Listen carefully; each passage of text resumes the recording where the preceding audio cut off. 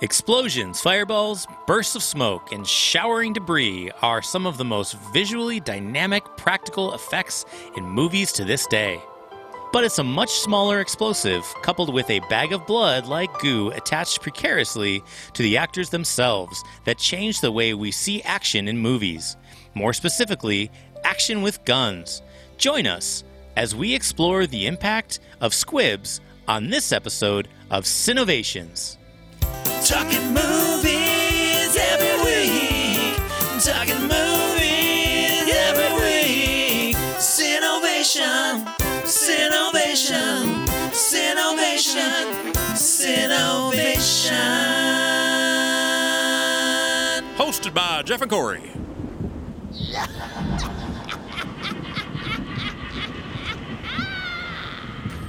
Imagine you're in a dark theater. On the large screen in front of you, flickering in silver tones, is the climax of a thrilling film noir.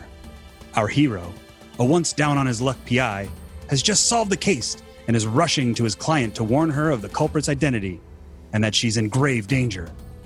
The film score swells as the suspense pulls you to the edge of your chair. It seems that our hero won't make it in time as we spot the villain emerge from the shadows, ready to take his next victim.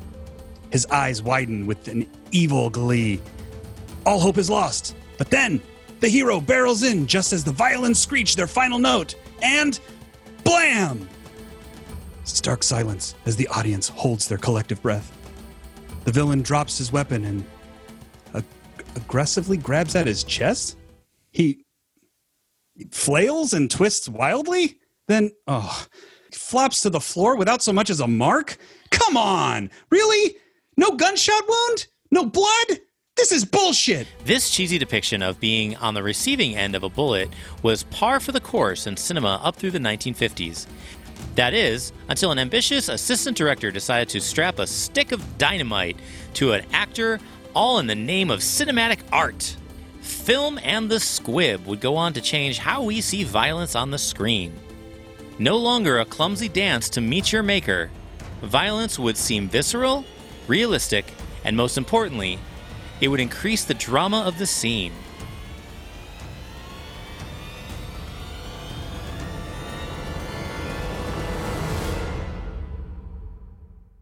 Even if you've never heard the term squib, you've likely seen thousands of them used in film and TV as a practical effect that is used to simulate the moment a bullet impacts a surface. Ready!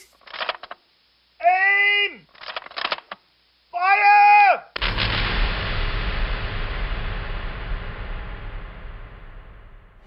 In simple terms, a squib is a small tube filled with explosive material with a fuse running through its core. TNT! Sort of. Dynamite! Guys, we don't have rights for songs, so can we not get our whole company sued? So it's like dynamite, Jeff. Yes, but much smaller and way less powerful. Think of it like half of a firecracker. In movies, their small size made them ideal to hide in the plaster of walls, bury them under sand, tuck them into wood beams, and even tape them to actors' balls. Just right on the sack. Right on the taint. Yeah. It's fucking You know that's Brando. something that... You know, Brando is so like, I need a squib on my taint. Otherwise, the scene is not going to feel real. You know Daniel Day-Lewis is method acting with squibs on his balls. Wait. Just redo. Take it from tape them to actors. And even tape them to actors. When they are detonated, in sync with the firing of a prop gun, the effects of bullets whizzing through the air toward their target is quite convincing. Squibs were used to recreate the gruesome assassination of Warren Beatty and Mia Farrow's titular characters in Bonnie and Clyde. They also helped create the blood-sprayed effects of a barrel machine gun on fighters in a small Mexican village in the slow-motion final shootout of Sam Peckinpah's game-changing western, The Wild Bunch. The murderous tollbooth ambush of James Caan's Sonny Corleone in The Godfather wouldn't have been so show-stopping without the use of over 400 squibs, 149 of which were attached directly to James Caan, setting a record at the time. The use of squibs can also help define a filmmaker's style, like that of Quentin Tarantino. Squibs, however, are not an invention born from the film industry. The innovation for film is putting a blood squib on an actor. The squib itself, though, has been around as long as humans have been trying to blow shit up. Early squibs were made from rolled up parchment paper, or sometimes even the shafts of feathers. These feathers were filled with black powder and sealed with wax. The first documented reference of squibs was in an English court case from 1773 involving a dangerous game of hot potato and an exploding eye. Practical real-world uses for squibs range from coal mining to the inflation of automobile airbags to even ejection seats in military aircraft. Wait, so squibs killed goose? Massive head trauma and likely a broken neck from slamming against a cockpit canopy killed goose, But squibs were involved. Can we seriously just get back to squibs? I've got a union break coming up. The first use of a squib to simulate a bullet hit on an on-screen character in film was captured in 1955's Polish-made war film Pokaliani. Pokaleni. Pokaliani. Pokalani. Pokalianie. Pokaleni. Poklanie. Pokalani. Pokanali. Pokanali. Pokanali. Pocahontas. Pokalani. Poka your mama. Poker in the front. Poker in the back. Pokanali. Yeah. Nailed it. I fucking hate you. Also known by its English title, A Generation, this film depicts a group of Polish youth who follow a train track until they find a dead child. Nope. Nope. That's a different movie. No? That's Kiefer Sutherland? No? Not in this film. Adaptation? Yeah. Okay. Will Wheaton? No Will Wheaton in this one? No.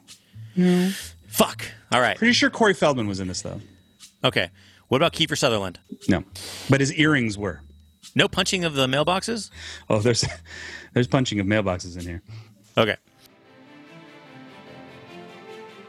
It was the directorial debut of... I can't... I'm not even going to pretend to fucking know how to say this. No, name. you got this, man. Andrzej Wajda. Andrzej Wajda. Andrzej Wajda. Andrzej Wajda. Andrzej Wajda. Close enough. How about we just call him Andy Wad? It was the directorial debut of Andy Wad, and it would set the tone for his anti-war themed 3 war films trilogy. Now, for anybody that's counting, that's 1 war film more than Clint Eastwood. Does Clint Eastwood only have 2 war film trilogy? Yes. Remember he did the one that was Flags of Our Fathers, and then he did Letters from Iwo Jima. Yeah. That's only 2, okay? Andy Wad. Film trilogy. Andy Wad did 3 film trilogy. Yeah, all right, this guy had it made. He has 1 more film than Clint Eastwood. Yeah, he has a 3 war films trilogy. Andy Wad, you're saying is better than Clint Eastwood? In the 1950s, yes. Okay. Awesome. Director Andrzej Wajda wanted his film to convey the gruesome realism of war that he witnessed in his youth during World War II. The images of an ordinary man thrust into extraordinary circumstances, who then faces the real damaging effects of the instruments of war needed to be authentic and aid in the drama of the scene. To accomplish the effect, assistant director Kazimierz Kuntz fixed a condom filled with stage blood and a small stick of dynamite to the forearm of actor Tadeusz Zankar. Close enough. Move on. The squib was hidden under the sleeve of Janskar. Janskar. The film was hidden under the sleeve of Janskar's overcoat. If you look closely to the sleeve just before the squib detonates, you can see a dark spot that wasn't visible in the previous shots. This is likely the fabric burning from the lit fuse. The resulting on-screen effect created the first instance of a cinematic blood squib. The balls of that actor, man. To have an AD come up to you and be like, I got this stick of dynamite. Here's what we're going to do. Right?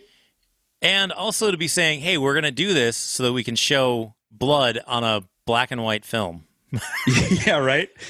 And be like, okay, so we want you to look like Like you just got shot in the arm and your arm has exploded out through your coat. So what we're going to do is we're going to explode your arm through your coat.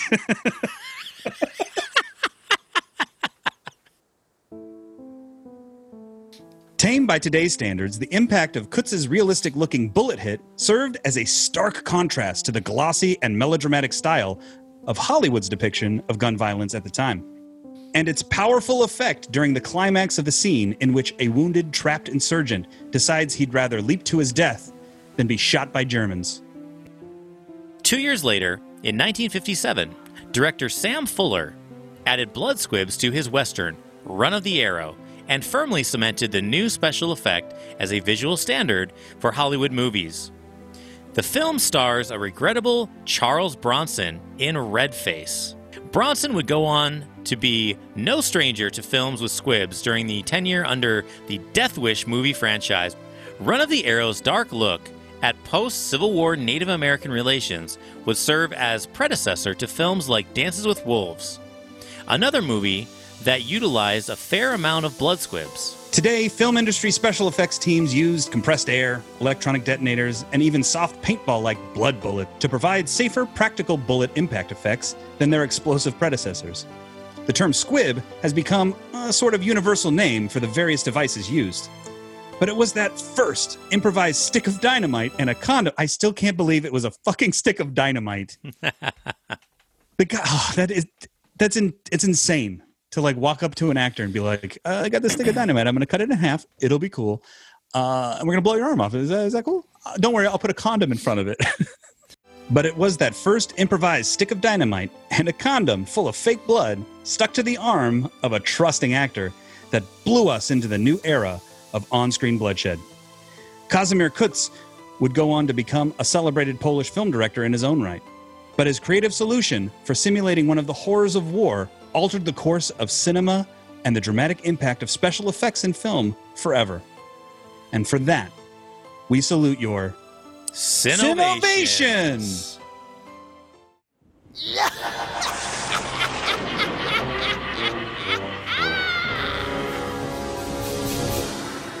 Thank you for listening, Switches. That was the first of 3 of our October Halloween episodes.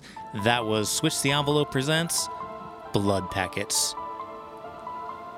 Please don't forget to follow us on Instagram at Switch the Envelope and Twitter at Switch Envelope. Join us next week when we present the top 20 scariest movie locations of all time. See you later, Switches.